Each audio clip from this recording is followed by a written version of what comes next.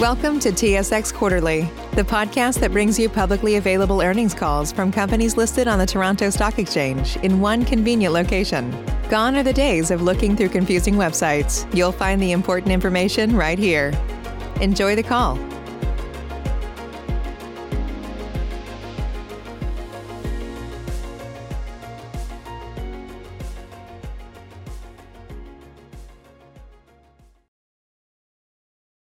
Ladies and gentlemen, thank you for standing by, and welcome to the Maxar Technologies Q2 2020 earnings call. At this time, all participant lines are in a listen-only mode. After the speaker's presentation, there will be a question-and-answer session. To ask a question during the session, you will need to press star 1 on your telephone. Please be advised that today's call is being recorded. If you require any further assistance, please press star 0. I would now like to hand the conference over to Mr. Jason Gursky, Vice President of Investor Relations and Treasurer. Thank you. Please go ahead. Good afternoon, and thanks, operator. Welcome to Maxar's second quarter 2020 earnings conference call. I'm joined today by the company's Chief Executive Officer, Dan Jablonsky, and its Chief Financial Officer, Biggs Porter. Both are going to make some opening remarks, after which we're going to open up the line for your questions. We're shooting to wrap up the call in about an hour.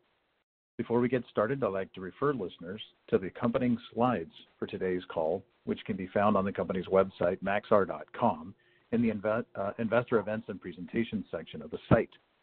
Once there, please turn to slide 2, where I would like to remind you that part of today's discussion, including responses to various questions, may contain forward-looking statements which represent the company's estimates, future plans, objectives, and expected performance at today's date. These statements are based on current assumptions that the company believes are reasonable, but are subject to a wide range of uncertainties and risks that could lead actual results to differ materially from the forward-looking information. You are referred to the advisory regarding forward-looking statements contained in our quarterly earnings release, the earnings call slide deck, and the company's most recent MD&A section found in Form 10-Q, which is available online under the company's SEDAR profile at sedar.com, under the company's EDGAR profile at sec.gov, or on the company's website at maxar.com. With that, I'd like to turn the discussion over to Dan. Dan, go ahead. Thanks, Jason, and good afternoon, everyone.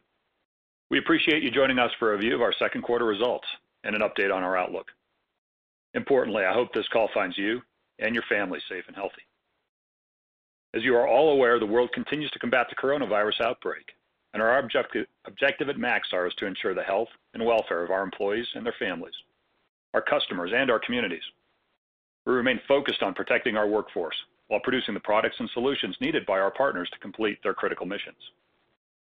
I'm pleased to report that all Maxar locations remain operational through a combination of work from home and limited personnel working on site. I remain encouraged by the tremendous efforts of Maxar team members to continue delivering on essential services while minimizing risks to employees and our communities. As I mentioned last quarter, we identified 4 primary risk areas related to COVID: supply chain, workforce productivity, longer sales cycles, and constrained capacity to fulfill contracts given social distancing restrictions. We're also closely watching trends on infection rates, vaccine development efforts, and anticipating the impact that back-to-school protocols could have on our teammates with children at home. Our mitigation strategies have been working so far, but we are seeing some potential push-outs on commercial awards in the Earth Intelligence business, given an elongating sales cycle. We're redoubling our mitigation efforts on commercial sales and hope to close out as many deals as practicable by the end of the year. Overall, the demand environment for our products and services remains resilient and robust.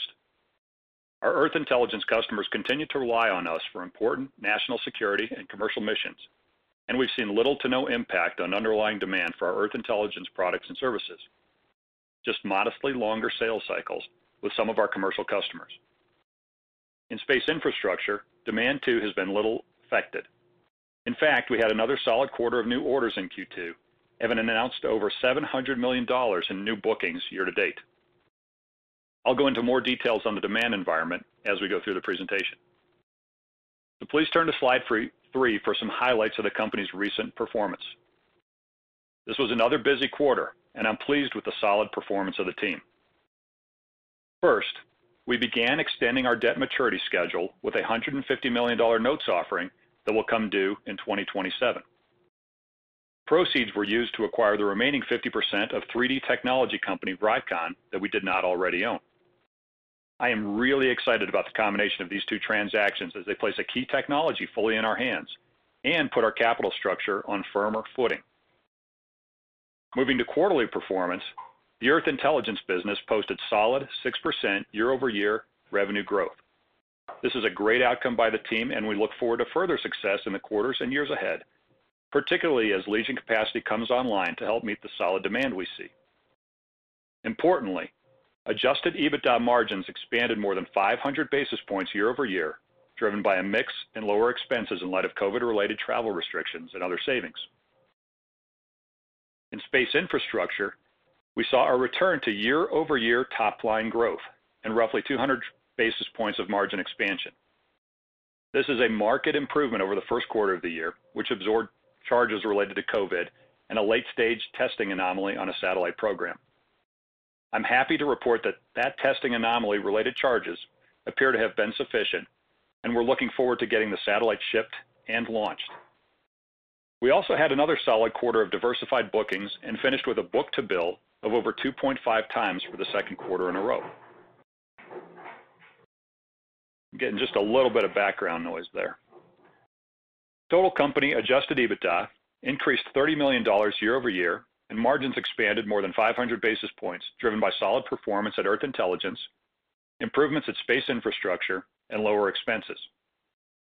Free cash generation tracked in line with expectations at $11 million, which is an improvement from the first quarter when we consumed $73 million.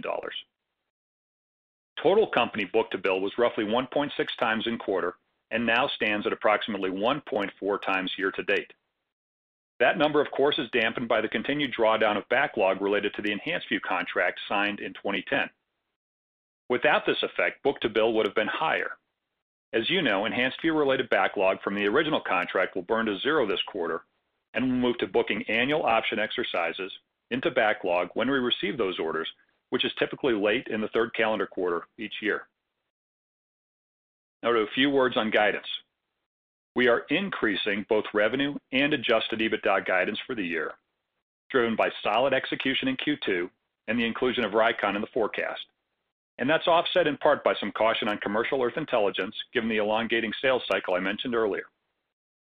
Adjusted EBITDA guidance for the year moves up to a range of $415 million to $445 million, which is $40 million higher since last quarter and is now above the initial guidance we issued on our fourth quarter earnings call in March. Please turn to slide 4 for an update of our 2020 priorities. First, we said back in the fourth quarter call that we'd be focused on getting the MDA transaction closed so that we could reduce debt levels. We also said we'd be looking to deploy capital in a disciplined fashion and maintain the financial flexibility we'd need to fund the growth opportunities we see in front of us. To date, we have performed well. Despite COVID, we closed the MDA deal and reduced our indebtedness. Our leverage ratio is healthy relative to covenants, and we had over $500 million in liquidity at the end of the quarter. We also began extending our maturities and have no material debt due until the end of 2023. And more importantly, we deployed capital into the Vricon asset, which we believe will extend our leadership in the Earth Intelligence business. These are great steps and provide us with flexibility to execute on our multi-year growth plan. Our second priority is to continue to position our Earth Intelligence business for long-term growth by focusing on the WorldView Legion build, ramping our sales and marketing efforts at the capacity this constellation will add to our existing operations, and continuing to leverage our investments in artificial intelligence, machine learning, analytics, platforms, and products. Here again, we are making good progress. The segment has grown 6% year to date. In addition to the Janus, HERE, and Toyota awards we announced in Q1, we signed 5 large international defense renewals this quarter, as well as a $23 million contract with the Department of Homeland Security to develop an analytics system for characterizing and tracking the behavior of vehicles in multiple domains at scale and in near real time. The Vricon acquisition will be a key part of our growth story going forward, given the unique 3D capabilities, software, and technology it brings to our customers. A few words about the Legion program, which remains in line with budget expectations, and we continue to expect launches to begin in the first half of 2021. We are in active conversations with both government and commercial customers about Legion, and we expect the constellation's capacity will be a driver of growth over the next several years, given the solid demand signals we continue to see. The sales cycle is tracking in line with our expectations, and we will provide further updates as we get closer to launch. I'd like to take a minute to remind investors of our long-standing relationship with our largest customer, the U.S. government. Maxar has been a trusted provider of commercial satellite imagery to the U.S. government for nearly 20 years, delivering innovative solutions with superior quality, cost, speed, security, and reliability. And we continue to innovate.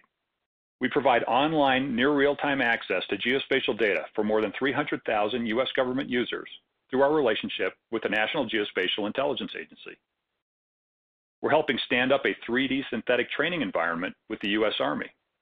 And our recently completed commercial imagery study contract with the U.S. National Reconnaissance Office, coupled with the Enhanced View Follow-on Agreement signed back in 2018, demonstrates that the U.S. government recognizes the value of commercial satellite imagery and highlights the U.S. government's confidence in Maxar's current and future capabilities like WorldView Legion. We are proud to support the government's missions and look forward to continuing to work closely with the NGA, the Army, and with the NRO as it increasingly adopts commercial imagery. As you are aware, the Enhanced View Follow-on contract now with NRO, like its predecessor, is a multi-year agreement subject to annual renewals on September 1st of every year. This renewal dynamic has been very predictable in the past, and we expect the same outcome later this quarter. However, our current expectation is that sometime prior to the next renewal cycle in September of 2021, that our customer is likely to put us on a new contract vehicle as it looks to potentially expand its use of commercial geospatial data sources in future years. From what we understand, this acquisition process is likely to include other companies interested in providing data to the U.S. government. Maxar is the leading commercial provider of geospatial data and analytics, and has long competed successfully with advanced technologies and a track record of solid execution. We're also a U.S. company with satellite assets that were and are being manufactured here in the U.S., launched with U.S. providers and are operated out of U.S. facilities. We think we have great advantages that position us well in future competitions for commercial and government contracts here and abroad. Earth intelligence is a growing market, and a strong competitive environment is positive for both the industry and its customers. It spurs innovation, lowers costs, and proliferates the use of the industry's products and services. We are excited about the opportunity to continue to provide world-class service and are confident in our ability to match our product and service capabilities to the U.S. government's and other customers' growing needs. Turning now to our third set of priorities for the year, which has been the continued re-engineering and diversification of space infrastructure. Again, we've made solid progress year to date with bookings in both the civil and commercial markets, and that combination has led to more than $700 million in new awards year to date, and a book-to-bill of 2.5 times for our space segment. On re-engineering, we continue to make progress on plans to reduce our footprint and to streamline processes and operations. On the performance side of things for space infrastructure, we saw nice improvement in the second quarter, both on a year-over-year and a quarter-on-quarter basis. Revenue returned to growth, driven by ramping U.S. government programs, and margins ticked up to 6%, better reflecting the underlying profit potential we see over time. Recall, this business is working its way through some programs and forward loss positions, which dampen margin rates until they are delivered in 2021.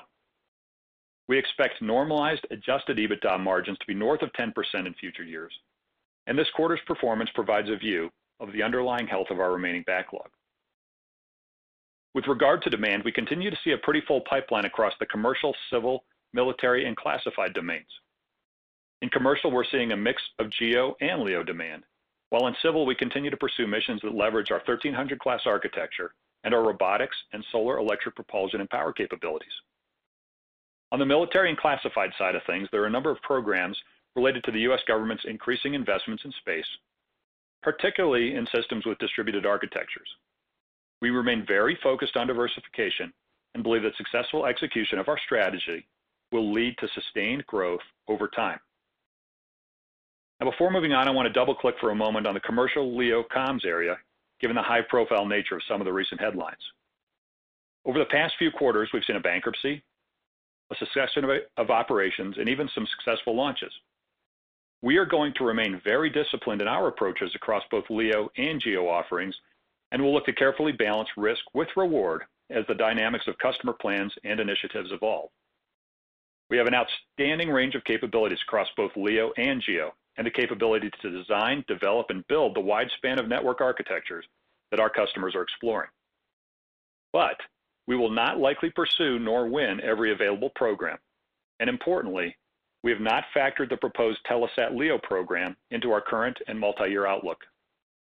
I hope that our investors understand and appreciate that we are laser-focused on profitably growing the company.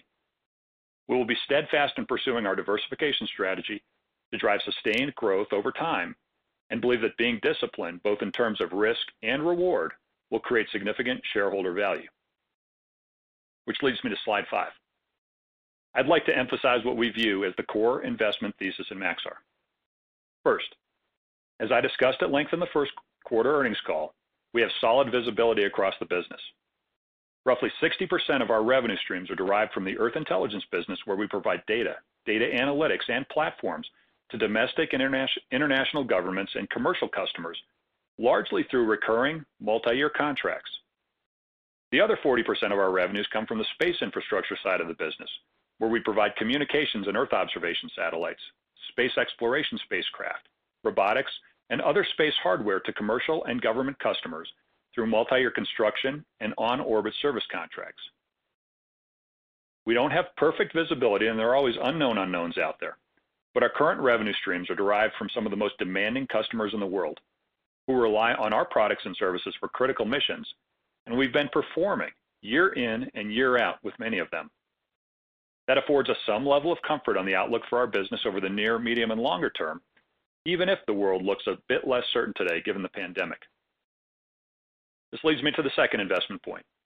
Our portfolio of products and services is well aligned with our customers' mission needs, and in particular with the National Defense Strategy here in the U.S., which emphasizes investments in space resiliency, C4ISR, and autonomous systems. The markets that both space infrastructure and Earth Intelligence address are growing, and we are well positioned to win our fair share of future customer work.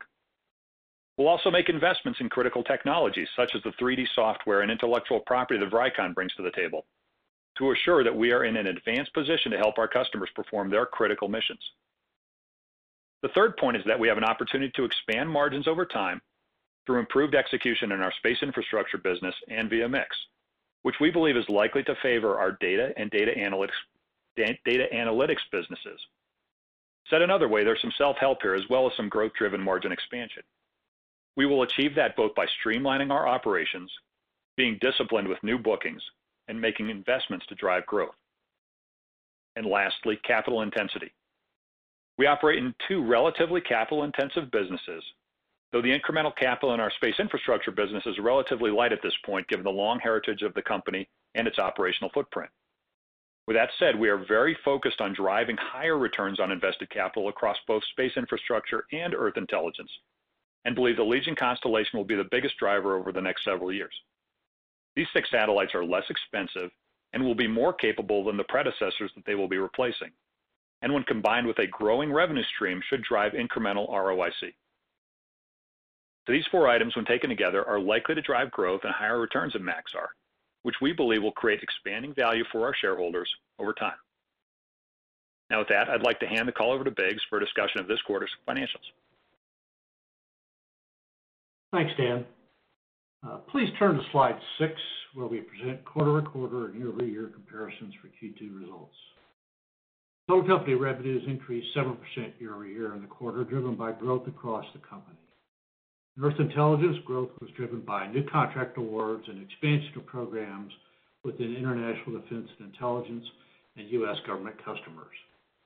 Space infrastructure returned to growth driven by U.S. government programs, in part offset by lower commercial revenues given the cadence of bookings over the past several years.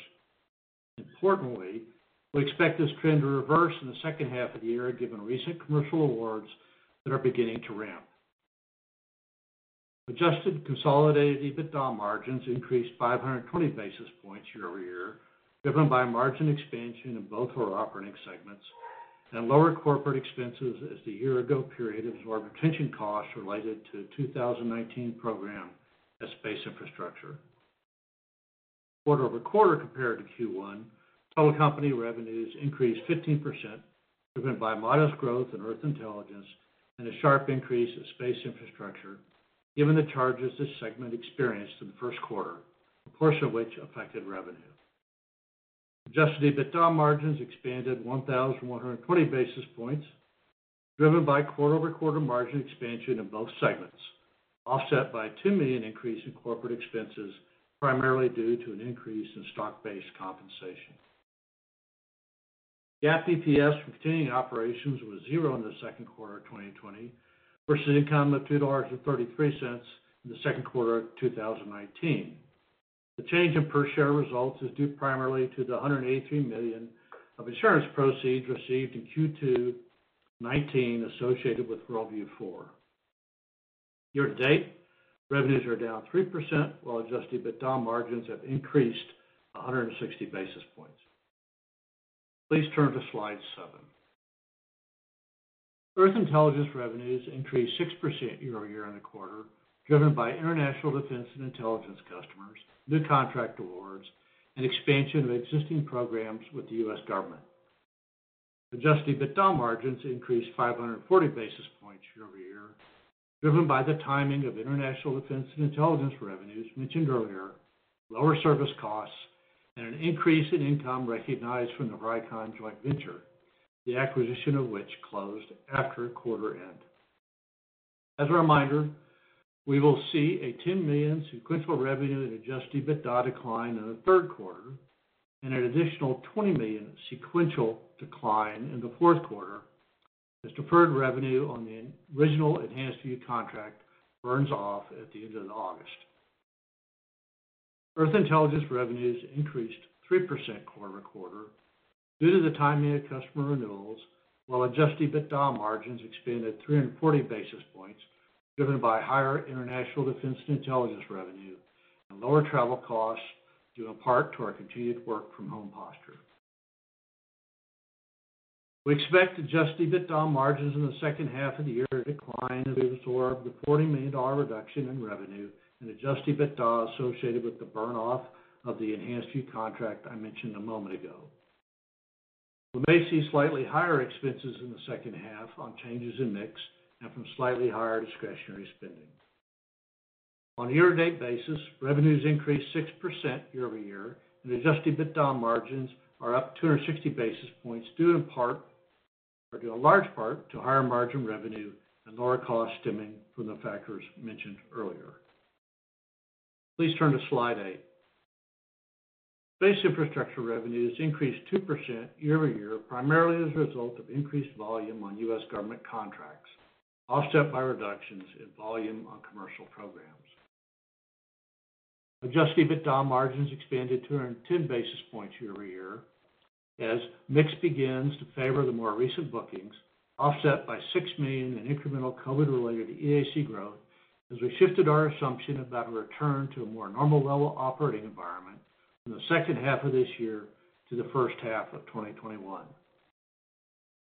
In addition to $2 million of the COVID impact, we recorded an additional $15 million estimated loss due primarily to continued supplier performance issues related to the one large satellite program and backlog that we have discussed is in a loss position. However, we also saw solid and in some cases outperformance on other programs in the quarter that offset this charge, which reflects positively on the business overall. Also, it is important to note the weekly cost of staying in a social distancing mode in our Space Infrastructure facilities is now running much lower than our initial experience. On a quarter-over-quarter basis compared to Q1, revenues increased 40%. This was driven by the $32 million in charges taken in Q1 on COVID and related EAC growth and the identification of a design anomaly in the final stages of a testing process. While we did experience additional COVID-related charges in the current quarter, given our new assumptions about the return to normal operations, We believe we captured the full extent of the design anomaly charges in Q1. Quarter over quarter compared to Q1, our adjusted EBITDA margins in Space Infrastructure expanded roughly 3,500 basis points to 6% in the second quarter, driven by the COVID and program-related charges taken in Q1, and improved performance generally in the current quarter, as I described earlier. For the second half of the year, we expect revenues to grow sequentially as we ramp work on recent U.S. government and commercial program awards. We also expect adjusted EBITDA improvements in the second half of the year to offset the wind down of deferred revenue with a healthier program mix, in addition to our expectation that significant charges taken in the first half of the year related to COVID, developmental, and supplier-driven EAC growth, and the design anomaly identified in Q1 will not recur at that level if they occur at all. Year to date, revenues are down 19% due in large part to reduced volumes on commercial programs and year-to-date COVID-19 related EACs. These factors are partially offset by an increase in volume related to U.S. government contracts. Adjusted EBITDA margins are down 1,020 basis points due to the design anomaly identified in Q1 by year-to-date COVID-19 related EAC charges and program losses incurred on development builds. Please turn to slide 9. The company generated $79 million in operating cash flow this quarter and invested $68 million in CapEx and developed intangibles. Year-to-date free cash consumption is $62 million. As a reminder, cash interest payments on our 23 notes are due in Q2 and Q4. This leads to higher cash interest payments in those quarters compared to Q1 and Q3. Please turn to slide 10. We finished the quarter with consolidated net debt of roughly $2.4 billion, now $680 million from Q1 of this year. Our bank-defined leverage ratio ended the quarter at approximately 4.4, down roughly 0.3 of a turn from Q1, driven by the repayment of debt during the quarter. This compares to our covenant of 7.5 times. Beginning this quarter, the covenant calculations only include our continuing operations, and the repayment of debt more than offset the loss of earnings from the MDA sale. Of note, the current leverage ratio includes the $150 million in 2027 notes used to pay for the Vricon asset, does not yet fully capture the adjusted EBITDA uplift we expect in future periods. We had roughly $513 million liquidity at the end of the quarter, excluding the $140 million of cash used to complete the purchase of Vricon after quarter close. Please turn to slide 11 for a quick update on our projected debt structure going forward. As you know, we generated roughly $1 billion over the past 12 months through asset sales and divestitures, refinanced our near-term debt last fall, and moved maturity schedules out. As a result, we do not have any material debt coming due until December 2023. Proceeds from those recent sale transactions were used to reduce indebtedness, including the repurchase of a portion of our Term Loan B and our 2023 bonds. To finance the Vricon transaction, we issued a new $150 million 7-year note with a lower coupon at 7.5% and with lighter covenants than the 4-year note we issued back in December last year. So overall, a good trade that puts our capital structure on even firmer footing as maturity dates align better with future cash flow streams. We remain focused on delevering and expect to use forecasted cash flow streams over the next several years to reduce indebtedness.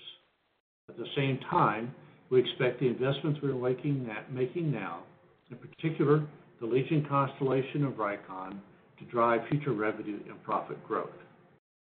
Our medium-term target for leverage remains 4x, and over the longer term, we would like to drive it towards 3x. At this point, we have no major maturities due until the end of 2023. Please turn to slide 12 for discussion on 2020 guidance. Dan mentioned we're increasing our adjusted EBITDA guidance to a range of $415 to $445 million.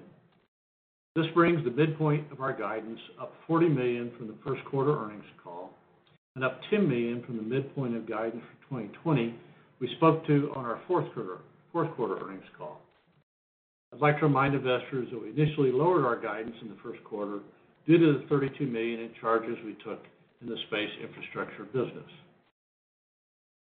In Earth Intelligence, we've increased the revenue outlook modestly to incorporate the benefit of having 100% of Vricon's operations flowing through our financial statements.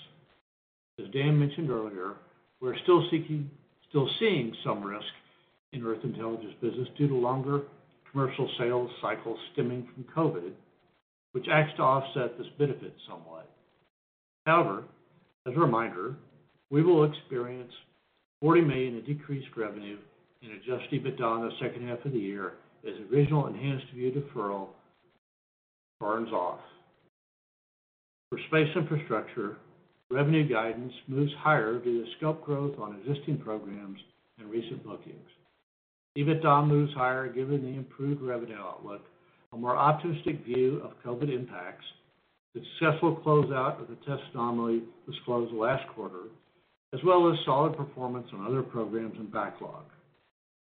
With respect to cash, we have not changed our guidance from what was originally issued in the 2019 fourth quarter earnings call.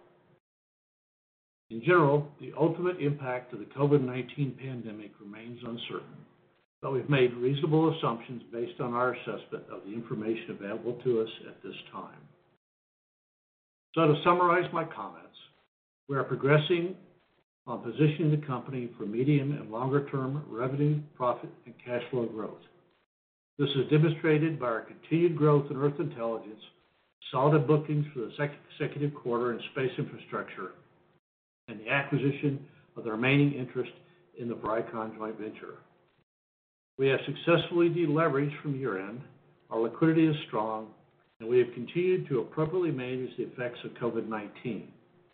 We continue to successfully operate in our current posture and will continue to deliver on mission-critical solutions to our customers.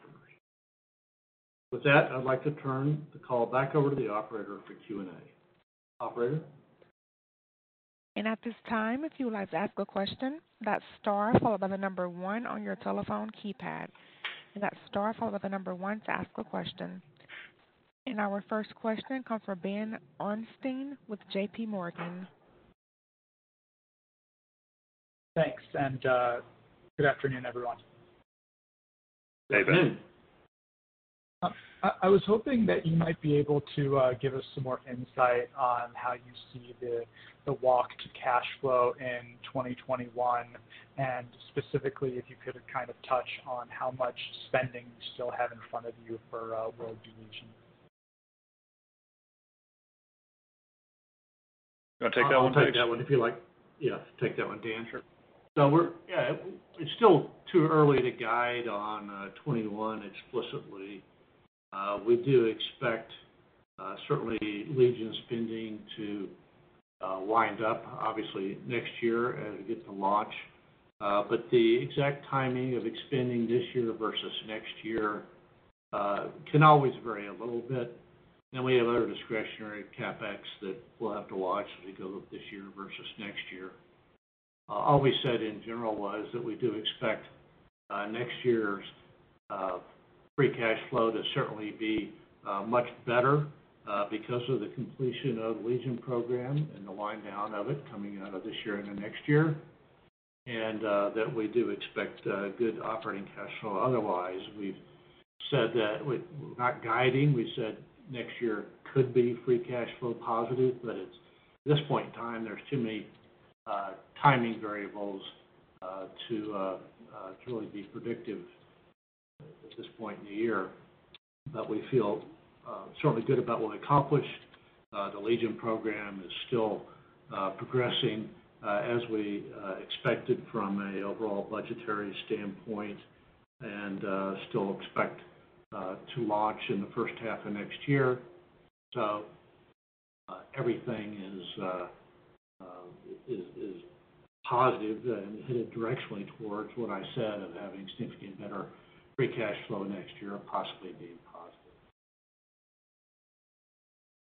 Okay, thanks. And can you just kind of quickly break down, at the midpoint, the EBITDA guidance is up $40 million. How much of that is coming from Vricon space infrastructure or other Earth intelligence? So looking at the guidance increase, I would say a lot of it is reflecting what we captured in Q2 as strong performance. And then with respect to Vricon, we would expect the results for the year to be $15 to $20 million at EBITDA.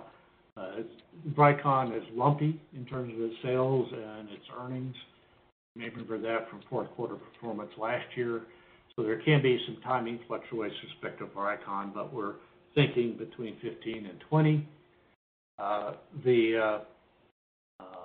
If you added everything up, you'd say, gee, then there's some conservatism left, and the conservatism that's left is really what we see as the potential softness in commercial sales on Earth intelligence, and also for some variation in expense second half versus first half.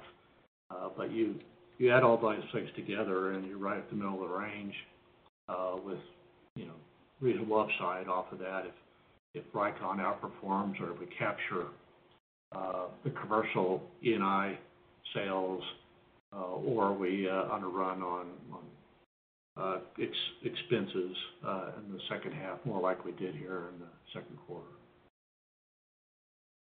Great, thank you. And our next question comes from Steve Arthur with RBC. Great, thank you. Just a couple of quick follow-ups. Wondering if it's possible to elaborate any more on your perspectives on the ongoing NRO evaluation.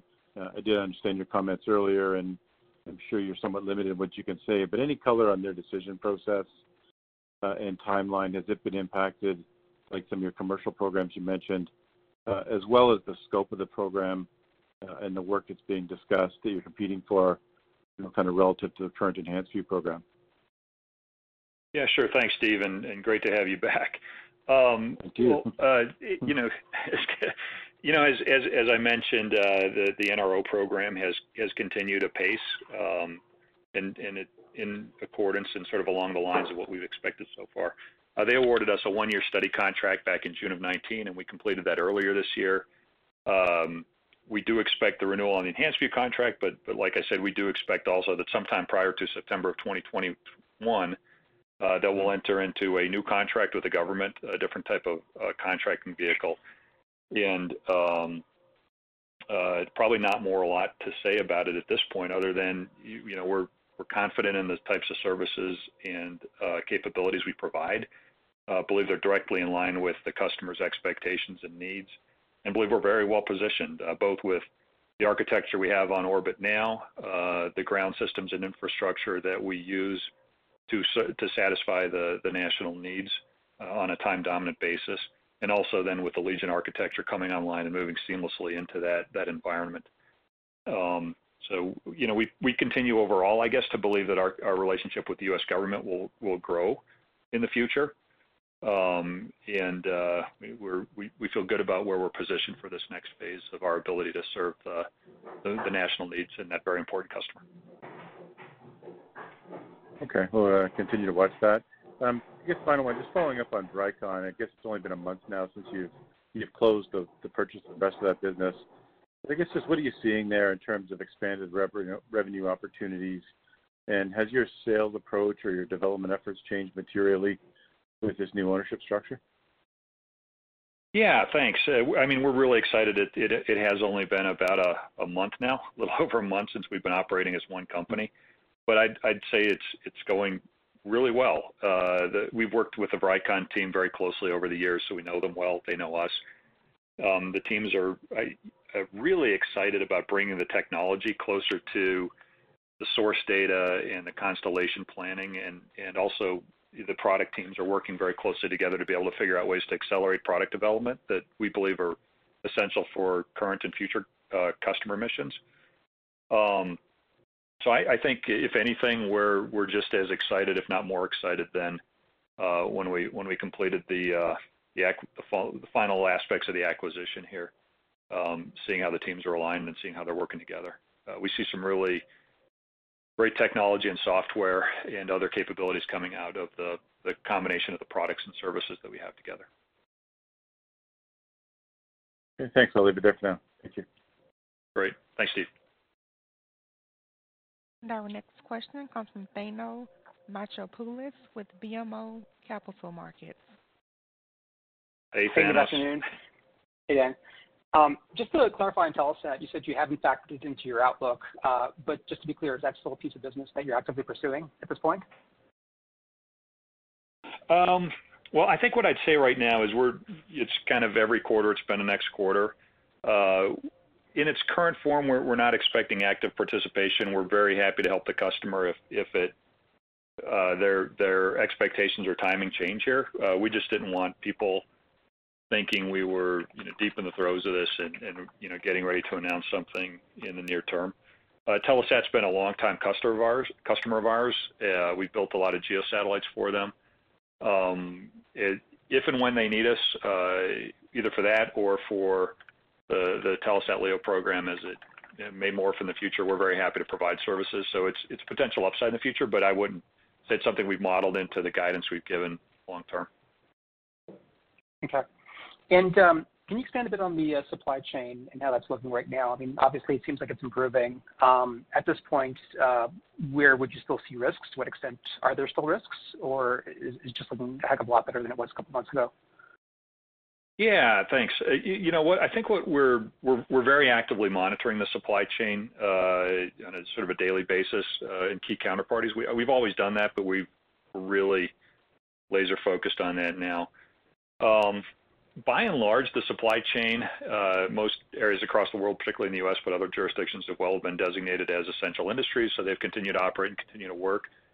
But as we're watching really closely, as COVID resurges in different parts of the U.S., different parts internationally, it could impact, I don't think the overall health of the supply chain in general, but it could impact the timing of some things. And so we're not, it's a lot better than our outlook was in Q1, but we're continuing to keep a close eye on it and sort of monitor the situation. But overall, we feel okay. But I don't want to declare any kind of victory given some of the step backs that COVID has what's happened across the world and across the U.S. and some states right now. Great. And then just finally, it might be too early to talk about next year, but you mentioned you'd expect normalized space infrastructure margins of north of 10% in future years. And so given the current strength of the space infrastructure backlog and the timing of programs that you have in hand, could you see that potential for 2021? Well, as Biggs would remind me, we haven't given guidance yet for 2021. So I get a little nervous about getting ahead of my skis there. We still do have some large loss lead programs we're rolling off in the factory. Those do roll out in 2021. So until they're all the way past the phases and everything, we're going to be a little cautious about going all the way to where we expect the future of the business to be. But I think probably what you see are some green shoots or some indicative performance of what the business can do going forward in this quarter, and we're really excited about that, and hopefully seeing that trend continue and accelerate. Great, thanks, Dan. I'll pass the line. Thanks, Dennis. And our next question comes from Robert Spingarn with Credit Suisse. Hi. Hey, Rob. Good afternoon. How's it going? How are you? Really just some clarifications. I'll start with Telesat. Dan, should I interpret what you were saying as it just may not materialize into an opportunity, or the business case may not work for you? Well, I don't want to get out ahead of anything this particular customer may or may not do. For us, I think the answer there is some combination of what you just said. We're not in an active hunt right now, and it may or may not materialize eventually back in our business. I'm not sure. But we don't want to give anybody the impression, because it's talked about quite a bit, it's been in the press, that we're have an announcement around the corner or anything along those lines. The second part of that, though, is we're as we roll off some of the lost forward programs we had, we're very cognizant of, particularly in very, very large programs, making sure the risk-reward profile matches what we expect the business to do. And so if there's a lot of development work, if there's a lot of potential for increased costs or anything like that, as you take on some of these firm fixed price programs, we've got to be very thoughtful about the risk reward profile in the equation. And where we do take risk, make sure it's manageable risk and we can mitigate it as we believe we can going forward, and also that there's a commensurate reward for that, which is very different than the cost plus type programs that we're able to pursue in the future, particularly on the U.S. government side here. Okay. Speaking of U.S. government, if we think about your objectives to penetrate that customer more, how do we think about the current relative size of the government business, domestic, between the various segments, and where you could be down the road in terms of what your goals are? Can you refresh us on how big it is right now and what your aspirations are? Yeah, well, kind of just on the space infrastructure side of this would probably be the best place to think about it. That's where we're really striving for diversification. We've got great penetration on the Earth Intelligence side already and are continuing to grow there. On the space side of the business, we're about 60% commercial, almost 40% U.S. civil programs now, primarily NASA, some other stuff tossed in there as well. Over time, I think what we'd like to see is a third, and a third. So about a third be commercial, a third be NASA type civil programs, and a third be defense and intel related programs. We've started winning some study contracts on the national defense intelligence side, but we're pretty nascent in terms of getting to the point where we can win the bigger chunks of programs there, although we're in the hunt on stuff, which is encouraging. We're getting good positive feedback signs from the customers as we continue to develop our capabilities and explain the story of what we do have and how we can develop particularly things where they need things to go fast on cycle times in a cost-effective manner. We think we're particularly good for distributed architectures, for example. So kind of that's sort of the long term, I would think there. As we do our market analysis of this, the biggest customer set in the world is the U.S. government. And the two biggest customers in the world are the defense intelligence side of that and NASA. And so we're very excited with the traction we've gotten with NASA to this point. We're looking forward to a day when we can confidently, look back and talk about how much traction we've got on the defense intelligence side. We're just not there yet. Okay, great answer. Thank you. Just one last one. I think that you mentioned the possibility to outperform the guide on commercial imagery demand in Earth Intelligence, and I wondered if you could just elaborate on that a little bit. I imagine you don't want to say too much, but how we should think about that comment. Yeah, I think Biggs made that. I'll let him elaborate a bit here. Yeah, I think I was indicating that our guidance at the middle of the range presumed that we had softness in the second half on commercial Earth Intelligence sales, which Dan commented on in his remarks as being the one area where the sales cycle is extending in the current COVID environment. I said that if you looked at what could take us to the upper end of our range, or what I was trying to say was, if you look at what might take us to the upper end of the range, one of the things that might do that is if we in fact succeed in meeting what we would like to have as our internal objectives with respect to commercial Earth Intelligence sales, and overcome, if you will, the sales cycle spread that or stretch that we've been observing. Okay, that helps. I'd actually ask on the back of this, because we've just seen this with some of the other companies that we follow. Has the sales cycle improved in any areas? We've just noticed with some of the services companies we've talked to that customer focus is a little bit more keen or acute, since people aren't running around traveling and getting distracted with those sorts of things. So have you seen some positive behavior in the sales process in other areas?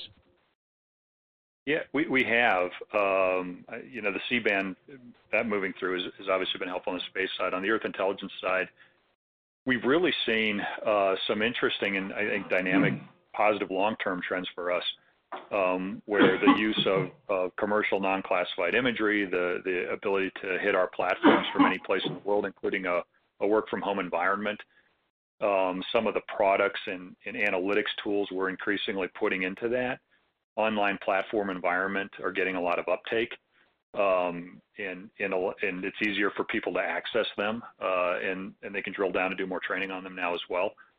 So we're excited by that trend, and the world hasn't gotten any quieter in the past 6 months at all. And so the need for our analytics tools and our intelligence aspects of the Earth Intelligence side of the business we've seen good uptake.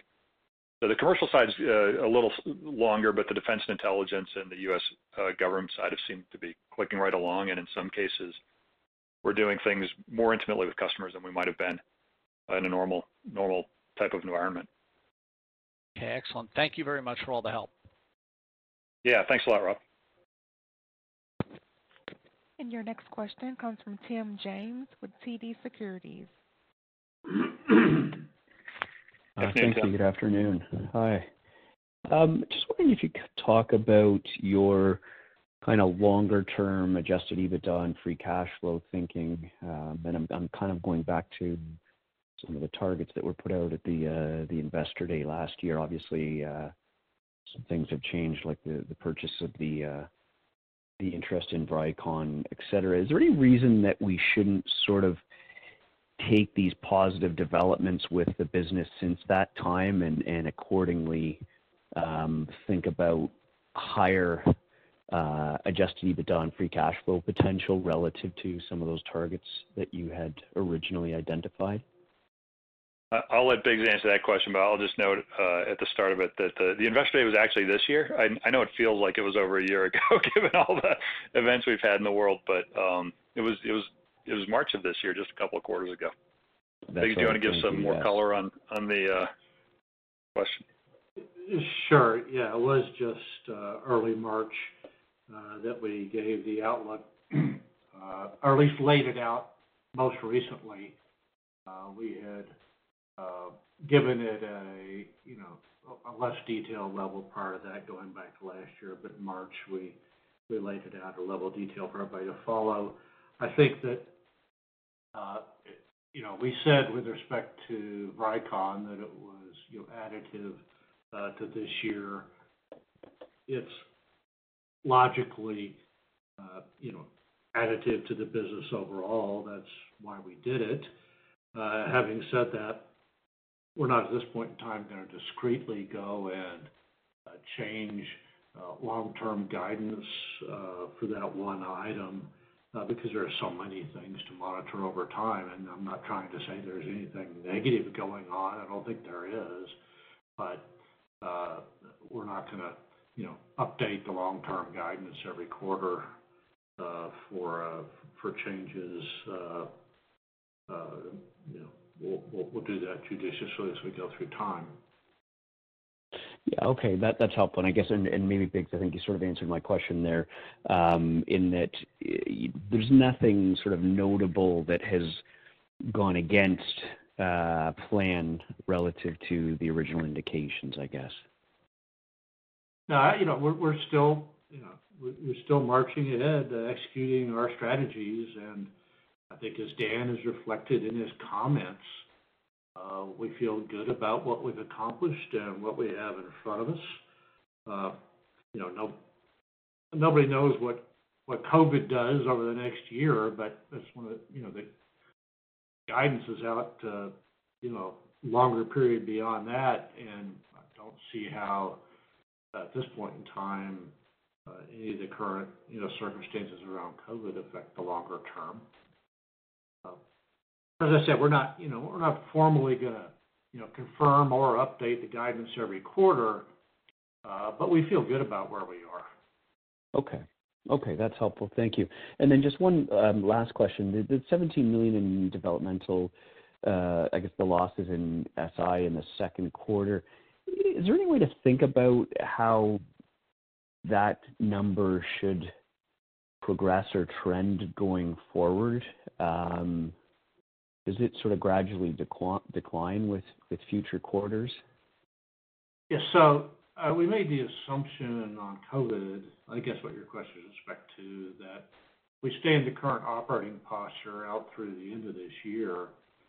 And, if that assumption holds up and there aren't any other, unforeseen impacts, then we wouldn't really expect future charges because we account for it on a, forecasted estimated complete basis.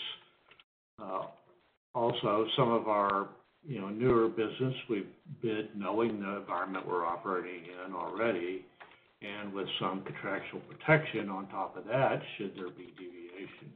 So I certainly can't tell you there won't be future charges, but if our assumptions hold together, I would hope that there's not. And so, like everybody else, we just have to watch as it goes and hope that things, don't get worse, that we, in fact, are able to operate more normally starting early next year. If it extends beyond that, that we have to operate in this environment, then there could be increased costs and charges. But if you think about it, we went out 6 months and only took an additional $6 million of EAC growth. So that gives you an idea of, the impact as we see it now, and that being much less than what we were looking at when we were doing the first read on this at the end of the first quarter when it was also new. Okay. Thank you very much. Thanks, Tim. And our next question comes from Chris Quilty with Quilty Analytics. Thanks, guys. Dan, I wanted to start first with the Enhanced View follow-on. Sounds like that continues on with a re-up, but the CSPOB Phase B program, that I assume you're indicating is incremental. So does that mean we should see incremental revenues, assuming you're one of the winners of the three companies bidding on it? I'm not sure I'd necessarily go right there yet, Chris. I think there's a number of different potential outcomes. I'm very reluctant to speak for the customer until they issue their final RFPs and their final awards here, and they'll go through that phase on their timeline. But so I think I think that the two things I would keep in mind here are that the National Reconnaissance Office leadership has said they expect to increasingly use commercial, and that they expect that to go up over time, and that they see it as part of the importance of the mission architecture for the nation's needs. I think probably that's about as much as I'd say right now. I think we're well positioned, but I certainly don't want to speculate on where the customers can end up. Okay, and a clarification, it was my understanding that was awarded in the government's fiscal fourth quarter of this year, and I think you said 21 for the program award? Is it I guess I want to make sure we're sort of talking about the same stuff. Right now we're performing and continue to perform under the Enhanced View Follow-On program. The program that we're currently operating under, we expect that the option gets picked up sometime this quarter in Q3, as it normally does every year.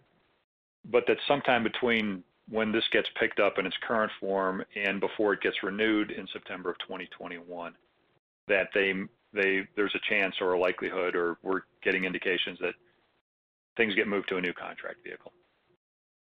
Okay. Switching over to the space infrastructure, and specifically on the defense and intelligence, given the fact that the DoD at least isn't buying many GEO buses, is it fair to assume that most of your proposals are on the LEO side, with the Legion bus or the LEO Constellation bus? Well, I think on the DoD and the IC side, what we're seeing is an awful lot of interest on proliferated constellations. Mostly that's showing up in the LEO area right now, but there's a range of things that could end up in communications or C4 type, ISR type architectures going forward, and those could be at LEO, MEO, or GEO, and they each have their advantages and disadvantages. And so we're in the hunt across all those chains. We believe we bring capabilities into all those environments as well.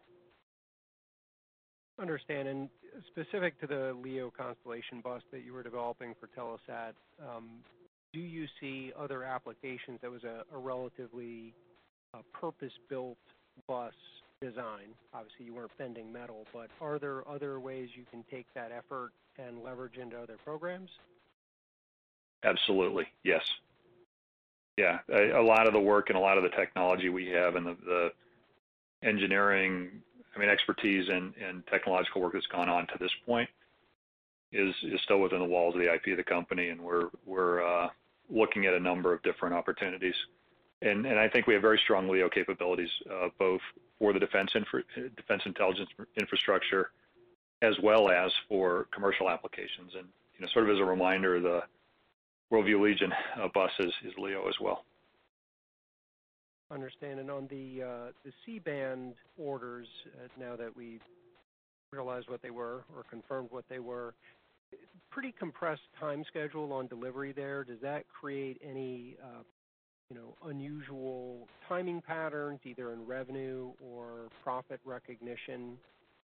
And how well do you expect that to ramp given the current COVID environment? Are you good on long lead inventory for that program?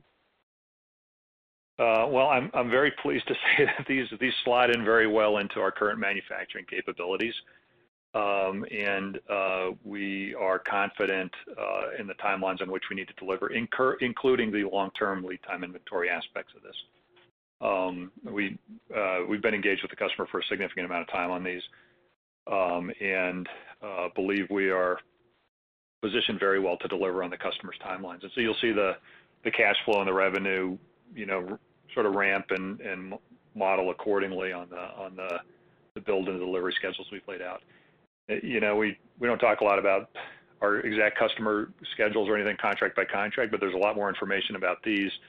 There's a lot of public information from the FCC side and the C-band awards and what needs to happen on certain timelines, and we're confident of being able to meet the customer's objectives there. Great. I would just add that these are satellites that are very similar to ones we built before. So in that case, much more predictable in terms of cost and schedule. And as Dan said, we did work with the customer to protect the supply chain on these and put ourselves in a good position. Great. And final question on Earth Intelligence and the softness in the commercial order cycle. If I remember years ago, you took a lot of those customers that were doing sort of bulk end-of-year buys and converted them into longer-term contract vehicles. And if that's so, where would the softness come from if you're working off of multiple-year contracts with, I believe, a significant portion of your customers there? Yeah, so I think the way to think about this, Chris, is that we do have a very healthy set of longer-term contracts, particularly in the U.S. technology space, and we're comfortable about that piece of it. The softness we're seeing is some more of the transactional type stuff or some of the new business we'd expected to win. If you think about it regionally, it's more Asia than anywhere else right now that we're watching it very closely. It's harder to throw people on airplanes and spend as much time in close proximity to the customers, and the time zones are pretty wacky as well. And we're just seeing where we're seeing the elongation of the sales cycle. It's more there than anywhere else. So it sounds like you would attribute that almost entirely to COVID-related effects. Yeah, absolutely. And I think probably the way one word you said just triggered a little bit. We're not seeing a softening of the market or the demand signals. What we're seeing is an elongation of the sales cycle. The demand is still there. We still believe there's strong interest in needs for the products and services we provide, but it's taking longer to get all the way through the different procurement aspects of those phases, whether they be commercial or government customers, particularly as we try and knock down some new business in that region. Great. Thanks for the responses. Yeah, thanks, Chris.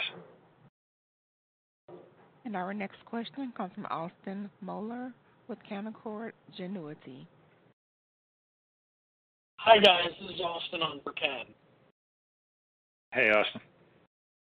Hi. So just my first question, just given the effects of the COVID slowdown sort of on operations at SSL and the importance of the Legion constellation in getting 30-centimeter imagery and higher revisit rate up on orbit for you guys, has the effect of the pandemic on operations at SSL put any pressure on the schedule margin for, the critical path in terms of getting those launched? Have you seen anything like that yet? That's a great question. What I'd say is we've adapted, I think, on our side very, very well to the protective measures, the social protocols, protective gear, those kinds of things. And a lot of what happens for these types of satellites is in 10,000 plus clean rooms. So it's a pretty safe environment to start with for people. But I think what we're watching even more closely is whether there are any impacts on the supply chain. We haven't seen specific COVID-related aspects to that you'd call out, oh, hey, that's COVID or that's something else. But we do have vendors that are making parts and things that will go on into the final assembly, and then which we'll do before we go into environmental on these. And we're watching that aspect of it closely. It's just everything feels just a little bit slower. Test, retest, how fast things go through their own environments for testing. So we've been watching that very closely. We think that's appropriately built into all the safety factors and the risk margin we've got in the schedule right now, which is why we said we're still confident in the first half launch, but we're watching it very closely. And if things develop differently, we'll let people know as soon as we can about that. Okay. And kind of, we'll think about that through the entire phase-in process as well. We're watching the launch providers. These satellites are going to be launched in the U.S. with SpaceX, and SpaceX seems to be keeping pretty well on schedule with launch ops. We've got teams down in French Guiana with Arianespace right now, and we're watching events there closely as well, and whether there are any impacts or timelines or how people operate on those facilities. Okay, awesome. And so switching gears here, just to sort of talk about, you guys have obviously had a lot stronger GEO satellite orders this year, particularly with Intelsat, and then also, the contract with NASA for the Gateway, et cetera. So do you guys see importance in, investing more R&D in sort of small GEO, just given the inherent advantages of GEO? You guys had that recent order with Ovzon for the SSL 100. So do you see it being more important in, expanding the product offerings there in the small GEO space? I think what we're seeing is that there are a lot more of a proliferation of business cases and use cases than there might have been 3 years ago, when it was either really novel LEO ideas or traditional GEO. And we're seeing a range of customer ideas and needs across that spectrum. The Ovzon award, as you note, is a particularly good example of that, where we reconfigured a smaller class bus to a GEO type mission. I think what it means for us is we're going to have to be more nimble in the future, less volumetrically driven, and a lot more nimble in terms of the technology and the mission architecture needs that particular customer requirements will look like. We're very, very good, and particularly good in bus design and bus manufacturing and architecture. We're really good with the power and propulsion elements of what those mean in the communication side. And so we'll try and play where we can to our strengths in those areas. Okay. And then just the last question here. So the acquisition of Vricon, do you see that as strategically, especially with the advantages of the IP just on 3D satellite imagery for either ISR or precision guided munitions, particularly on the government side? as sort of a key differentiator between you and competitors as the contracting vehicle may change as we move past enhanced view? I wouldn't tie it necessarily directly to the contracting vehicle past enhanced view. I think that what you're seeing more is that and I guess, sort of as the broad concept here, we see it as very strategic, the Vricon acquisition, and very important to our future business ideas and plans. With the 3D technology, and remember, we're taking Maxar's regular satellite data here and using the software and the artificial intelligence and the algorithms and whatnot to create a photorealistic, highly accurate 3D data set from that at speed, at scale, at country level scale. And nobody else in the world can do that. And so what you're taking is now satellite imagery becomes way more interesting in a 3D environment. The artificial intelligence algorithms for analytics work way better in 3D than they do in just 2D. We get better accuracy on the 2D data using the 3D models back on it. So instead of being at 10 or 5, we're driving towards 3 and 2, and in some cases 1 meter spherical accuracy in our models, and able to offer that to customers. And suddenly that starts opening up new use cases for them, like targeting, like autonomous vehicle navigation in ways that the satellite data wasn't as good at or wasn't useful at in the prior manifestation. So we're really excited about this. As that creates more and more pull-through, the people that are the functional managers for the National Geospatial Intelligence Agency, NGA, the U.S. Army, One World Terrain, Air Force, the Special Operations Command, and others will drive the requirements back to NRO and say, hey, we need more of this or we want more of this. So over time, it will drive more demand for our particular class of assets and services with the NRO, I believe. But I think it's probably, too early to drive that direct correlation from one to the other right now. Okay, yeah. Thank you guys so much for all the color. Appreciate it. Sure. Thank you. And our next question comes from Stephen Lee with Raymond James. Hey guys, thanks. Got one for Biggs. Should the cash flow guide, should it not have improved given the deferrals from the CARES Act and the higher EBITDA guide? Was there an offset? Thanks. I think the easiest way for me to answer that is just say it was a very broad range to begin with.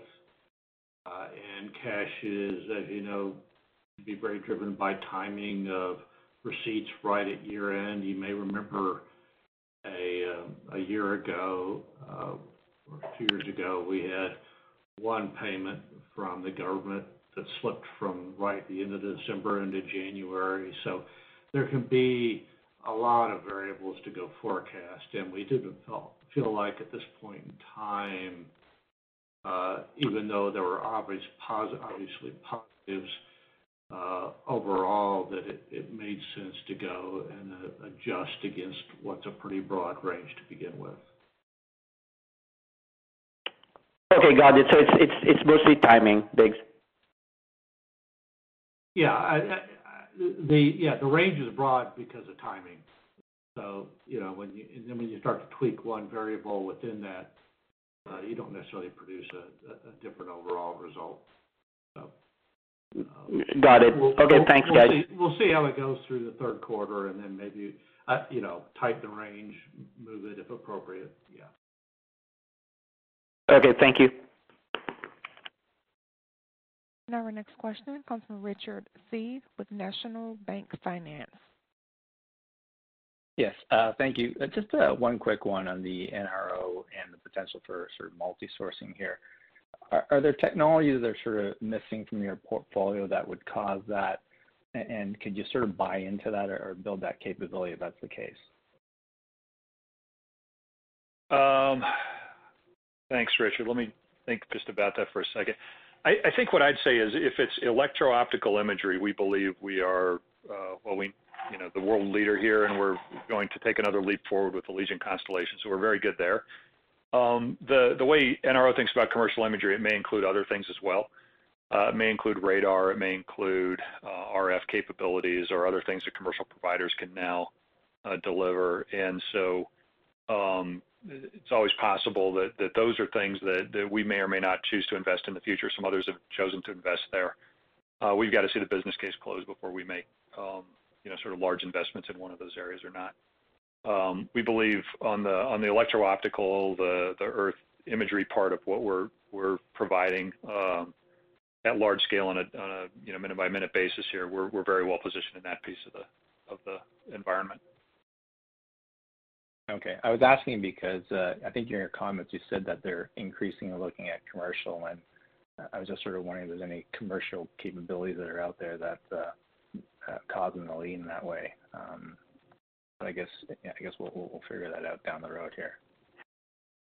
Yeah, I think there's a lot of phenomenologies that they're interested in. A lot of it boils down to what's the best use case for solving somebody's mission set on the other end of this.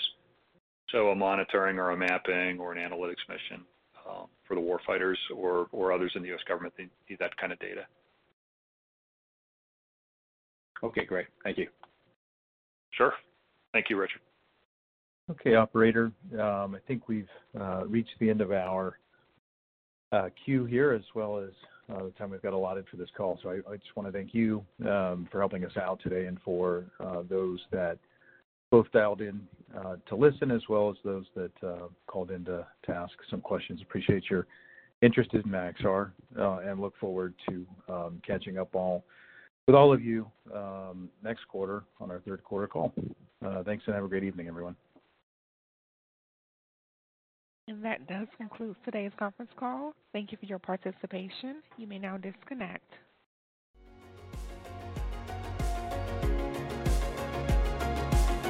Thank you for listening to TSX Quarterly. If you enjoyed the cast, remember to leave a good rating. And remember, for any additional inquiries, please consult the company's investor relations section on their website. See you next time.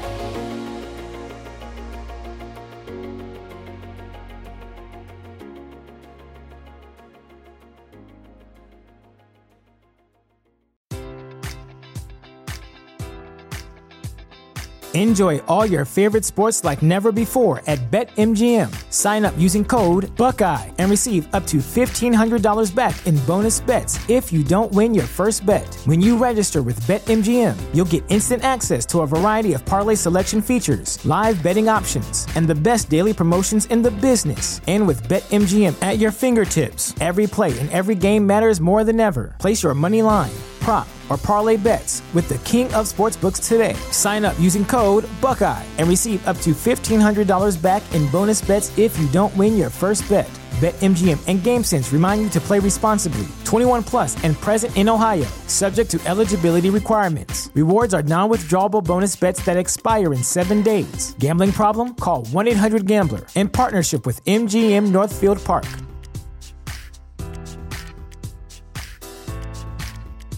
Save big money on your outdoor project now at Menards. We have everything you need to keep your outdoor power equipment running smooth, so you can keep that lawn in tip-top shape or enjoy some time on your boat. Right now, all FVP, lawn and garden, and marine batteries are on sale through May 5th. Check out our entire selection of FVP batteries today and view our weekly flyer on Menards.com for more great deals.